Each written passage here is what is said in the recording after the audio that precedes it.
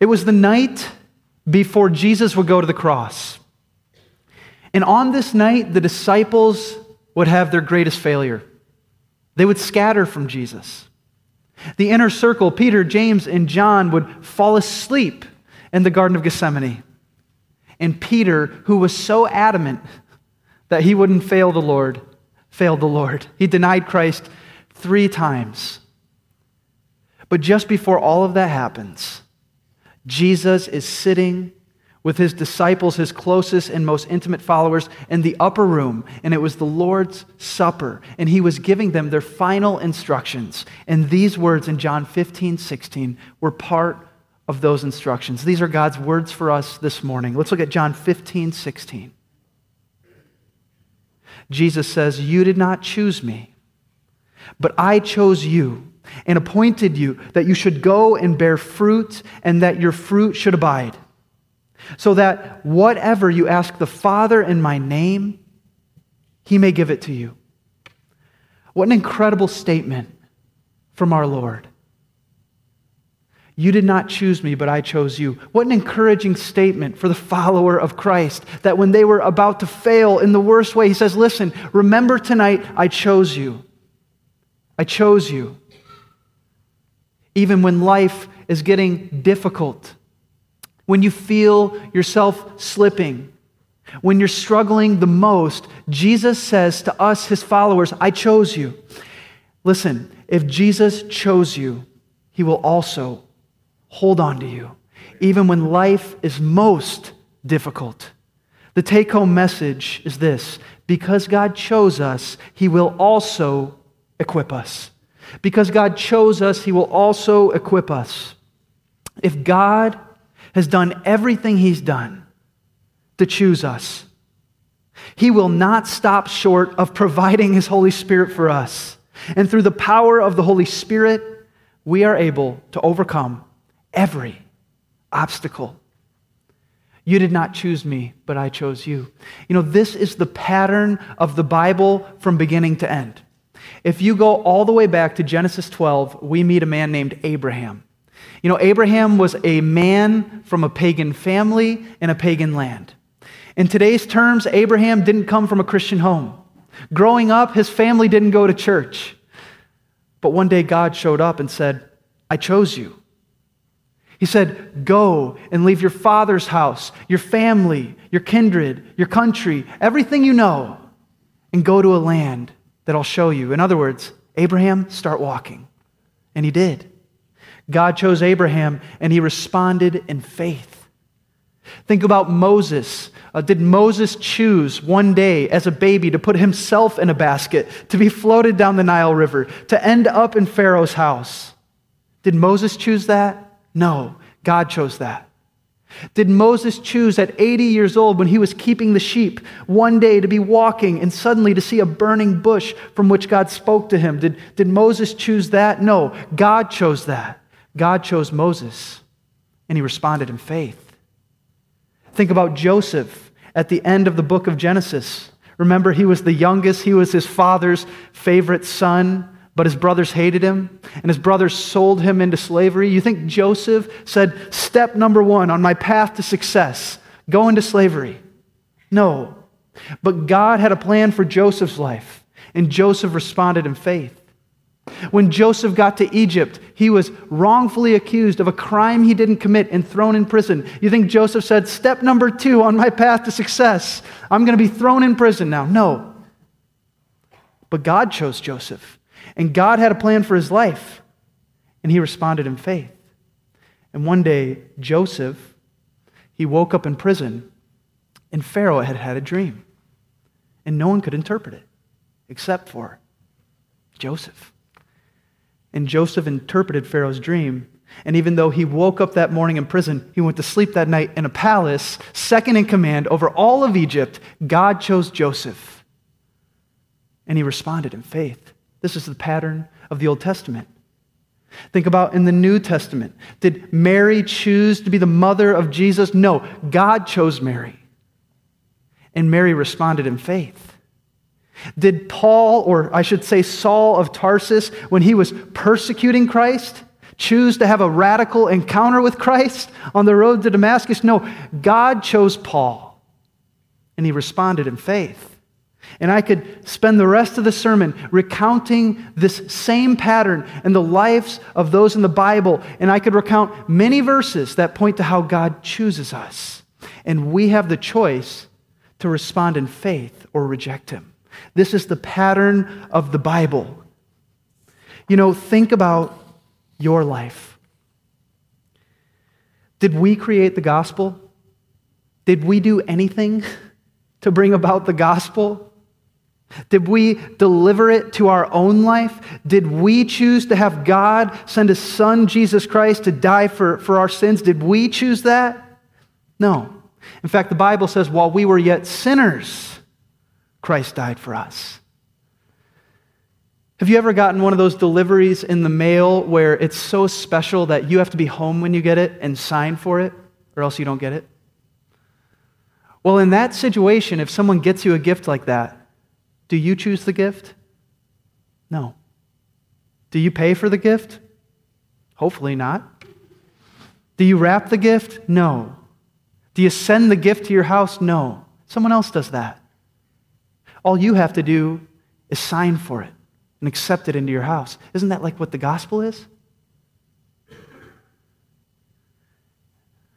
God paid for our sins. Jesus Christ paid for our sins by coming to earth, taking the form of a servant, living a perfect and sinless life, dying an unjust death on a Roman cross. But death could not hold him. He rose again after 3 days. He appeared to his followers. He ascended to heaven, where he is seated at the right hand of God. God did that.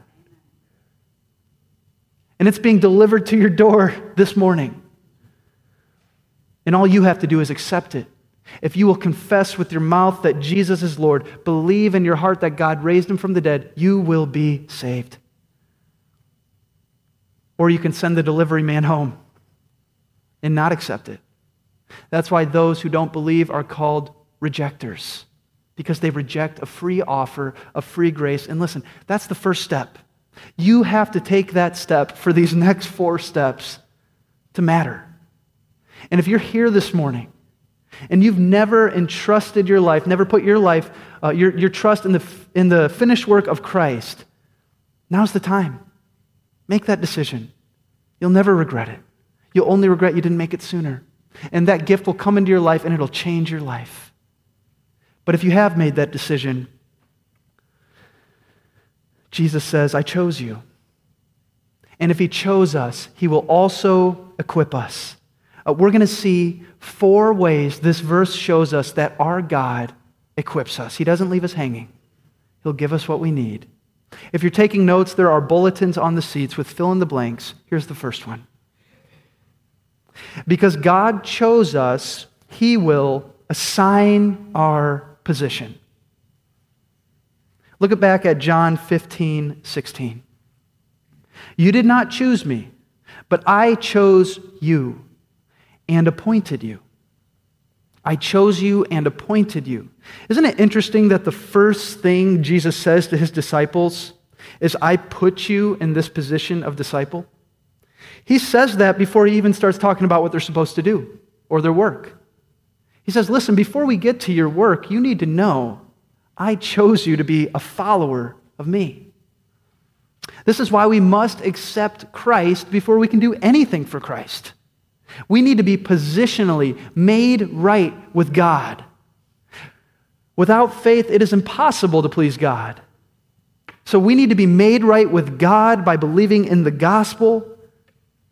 But once that happens, the Bible tells us in 1 Corinthians 12:28 that God appoints people in the church. Same word, appoints. And guess what? He doesn't just appoint pastors. It lists all types of different gifts in the church, different appointments in the church. Let me bring it home for you. God has appointed you in this church to do something. God has appointed you in his church to do something. He assigns our position. We just have to trust him. You know, a common question Pastor Craig and I get is when people say, well, I don't know what that thing is. How can I know what he wants me to do? It's a great question. God has a time and a place to reveal that to you. But here's a question we all need to be asking ourselves while we wait. Are we walking in step with the Holy Spirit? Isn't that what our study is all about? Are we walking in step with the Holy Spirit? This passage reveals that God will assign our position at the most unlikely times. He appointed the disciples and told them that before they failed. But listen to me. That appointment will not become clear until we're walking in step with the Spirit. Think about Peter. Before Peter ever denied Christ, Peter was appointed by Christ to be the leader of the disciples. But it wasn't until the Apostle Peter was restored on that beach after Jesus rose from the dead that he went out in Acts chapter 2 and preached a sermon at Pentecost that saved 3,000 people. It didn't become clear to Peter and to those around him of his appointment until he'd been restored to Christ and was walking in step with the Spirit. I worked in finance before I was in ministry, and there were just things that were happening where God was starting to make clear that he was calling me to vocational ministry. But that appointment didn't become clear until I was walking in step with the Spirit. You get what I'm saying? If we want God to make things clear for us, we need to walk in step with the Spirit. Are we walking in step with the Holy Spirit? Because God chose us, he will assign our position. Here's the next one. Because God chose us, he will empower our work. Look back at verse 16 with me. You did not choose me, but I chose you and appointed you that you should go and bear fruit. So he says, I chose you, I appointed you, and I've called you to work for me. This phrase, bear fruit, it shows up 7 times in John chapter 15. By the way, this is just such an awesome chapter. They're all awesome. But this chapter has been so cool to spend time in. And it talks a lot about bearing fruit. What does that mean? Well, fruit is righteousness, okay? Fruit is righteousness. One pastor describes fruit as righteousness in every form. So when we come to Christ, when we receive that gift and sign for it and take it into our lives, what happens is we start to bear what the Bible calls the fruit of the Spirit. In Galatians 5:22 and 23, we're told that we start to receive this fruit of the Spirit in our lives: love, joy, peace, patience, kindness, goodness, faithfulness, self-control. Listen, if you've been a Christian for a while, you should be able to look back a year ago and say, man, I think I'm more loving this year than I was last year. I think I'm more joyful this year. I'm a little more peaceful. I'm trying to be more patient. This fruit of the Spirit should be welling up in our lives, and everybody around us should see it. But Jesus is also talking to them about the fruit of the furthering of the gospel. What is the gospel? Well, we talk about it a lot here. But it's that Jesus of Nazareth lived a perfect and sinless life, died an unjust death on the cross, rose again after 3 days, appeared to many, ascended to heaven, and today he is alive. He is interceding at the right hand of the Father for you and me. That is the gospel, and that gospel transforms our lives, and it bears the fruit of the Spirit. But then we are called to go out and to share that message that Jesus is alive with others. And that's what Jesus was calling his disciples to do. Wouldn't you say that there was some major fruit at stake here for the disciples? I mean, the disciples were going to go out, preach the gospel, and thousands would be saved. The disciples were going to go out and author much of the New Testament, and millions would read that and be converted to Christ. And just before they're about to fail, Jesus reminds them, I've given you work to do. It's not over tonight. I've given you work, and you will do it. And that sounds great. When we think about the fact that our Lord empowers our work, that sounds great, doesn't it? Well, I've got news. It's not going to be easy. It might be great, but it's not easy, is it? You know, back in verse 2 of chapter 15, when Jesus was talking to his disciples, you know, he said that I am the vine, you are the branches. And he goes on to say, every branch that does bear fruit, that's Christians bearing fruit, right? It's going well. The Father prunes that it may bear more fruit. You know, maybe a sign that you're serving the Lord is that he comes and prunes you. That word prune, it's a strong word. It means to cleanse. One commentator described it as being pruned with the knife. Has God ever pruned you with the knife? Has God ever done spiritual, open heart surgery on you? Are you willing to let him do it? When he shows you something he wants to kind of get in there and work on, do you let him do it? Or do you close your hand and say, no, not that thing, Lord? Here's the good news. If you will let the Lord do that spiritual open heart surgery on you, you'll bear more fruit. So let him do it. Walk in step with the Spirit. And then when he challenges you in your life, open your heart to him. Let him do it. I know it's painful, but it leads to good. The Bible says all discipline for the time seems to be painful, but it produces a fruit of righteousness and peace for those who've been trained by it. Hebrews 12 tells us, do not regard lightly the discipline of the Lord, nor be weary when reproved by him.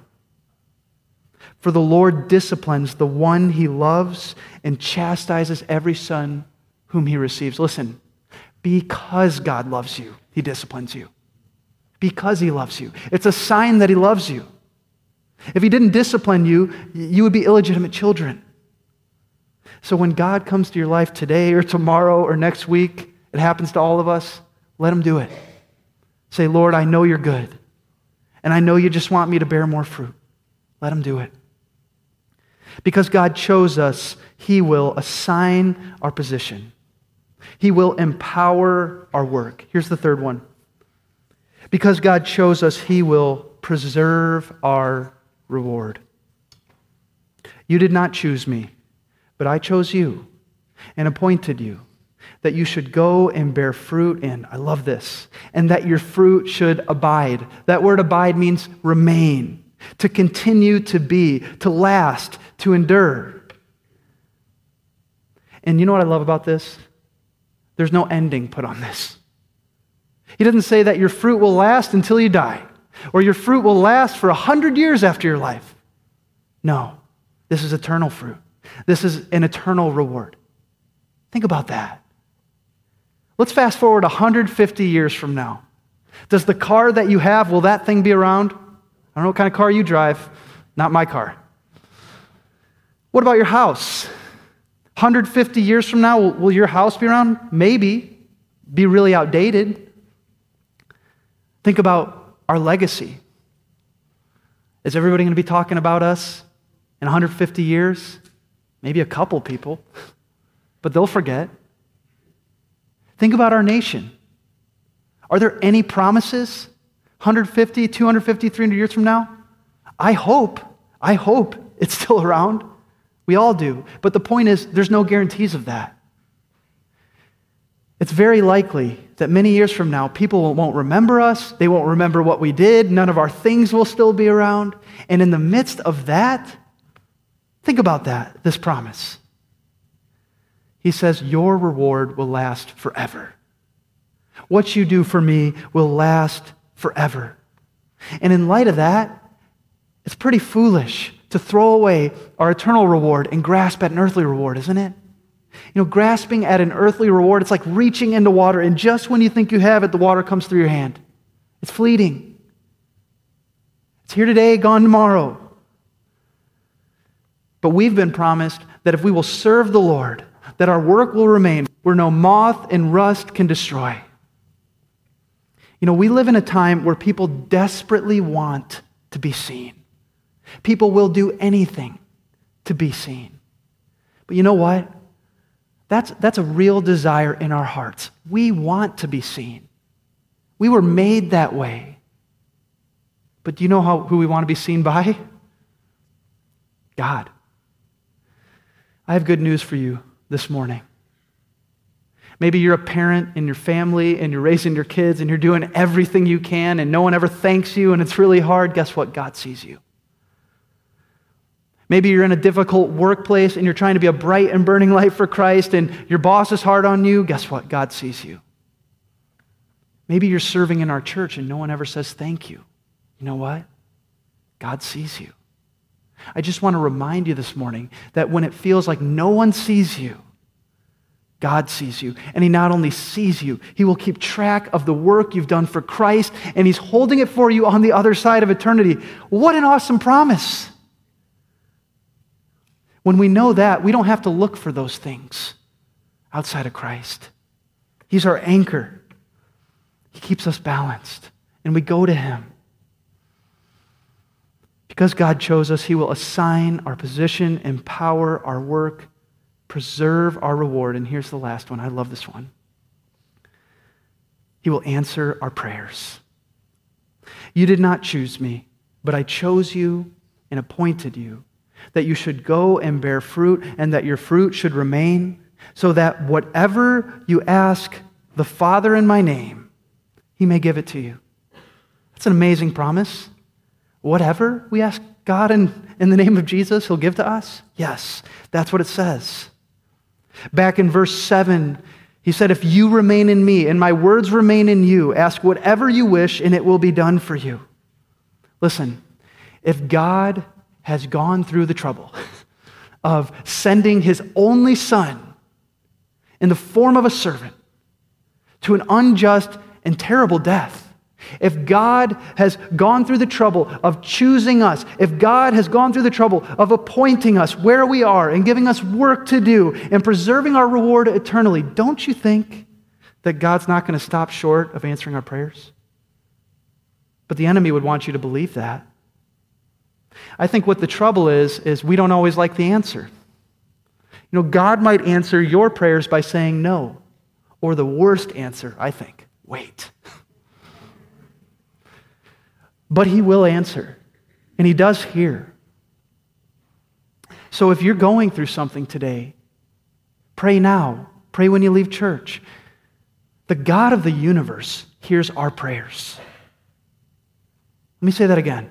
The God of the universe hears our prayers. Amen. Why wouldn't we ask Him? Why wouldn't we trust Him? One of my favorite books of the Bible is the book of Psalms. One person said, the Bible speaks to you, the Psalms speak for you. I don't know if you've ever been in one of those stages of life where you can't find the words to pray, so you open up the Psalms and there's the words. Well, a majority of the Psalms are what we call lament Psalms. That word lament means complaint. So a lot of Psalms start off with someone complaining to God. But something amazing happens when you read the Psalms. By the time you get to the end, that person's praising God. It's weird. It's only been about 5 verses. What happened? Well, if you look at the middle of those, very often the psalmist remembers. They remember when God was faithful in the past. They remember how God is answering their prayers in the present, and that gives them hope and faith to pray again for the future. You know, we know our past and present. God knows our past, our present, and our future. Shouldn't we go to Him about our future? Listen, go to Him, even if it's a complaint. You read about people in the Bible praying to God. We talked about Moses. You know, Moses was so fed up with leading the Israelites, he went to God and said, if this is how it's going to be, blot me out. I'm like, Moses, calm down. Don't you know you're talking to God? God answered him gently, and God responded. I'm always encouraged by the lament psalms, the fact that when God was sitting at his desk, I can't imagine he was, but in the books of the Bible were being decided, you know, which ones will go in my book, he said, put these lament psalms in my book. Because I understand. I understand. You can go to God. You can be honest with Him. He'll hear your prayers. He might say no or wait, but ask Him. He hears your prayers. Because God chose us, He will also equip us. Because God chose us, He will assign our position, empower our work, preserve our reward, and answer our prayers.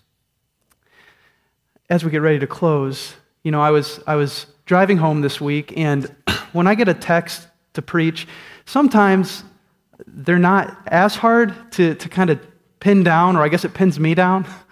Well, this one really pinned me down. I mean, there's certain times I open up the Bible and the verse I'm preaching on, or the verses just seem so deep. And this was one of those, like, God chose me, God chose us. God, how am I going to talk to your people about that? So I was a bit discouraged when I was driving home this week as I was diving into this verse and trying to put together the sermon. And I felt like God encouraged me with his word. You want to know what he said? Billy, you didn't choose me. I chose you. And I appointed you as a pastor at Prairie Bible Church to go and preach sermons, not just with fruit for Sunday, but with eternal fruit. Oh, and by the way, Billy, when you're a mess driving home like this, go to the Father. Ask him anything in my name, and I'll give it to you. What if we approached the difficulties of life like that? We've got the God of the universe right there, waiting for us to ask for his help. He's appointed us as followers of Christ. He's given us work to do. He has all the benefits of that work on the other side of eternity. And by the way, if you need anything, why don't you ask him? Amen? Band, you can come up. As we said at the beginning, the first step is to put your faith, hope, and trust in the finished work of Christ. And if you've never made that decision, do not leave here without making that decision. I also know that many of you come in here going through very difficult situations. I would love to pray for you if you need prayer this morning. I'm going to be over in the prayer room.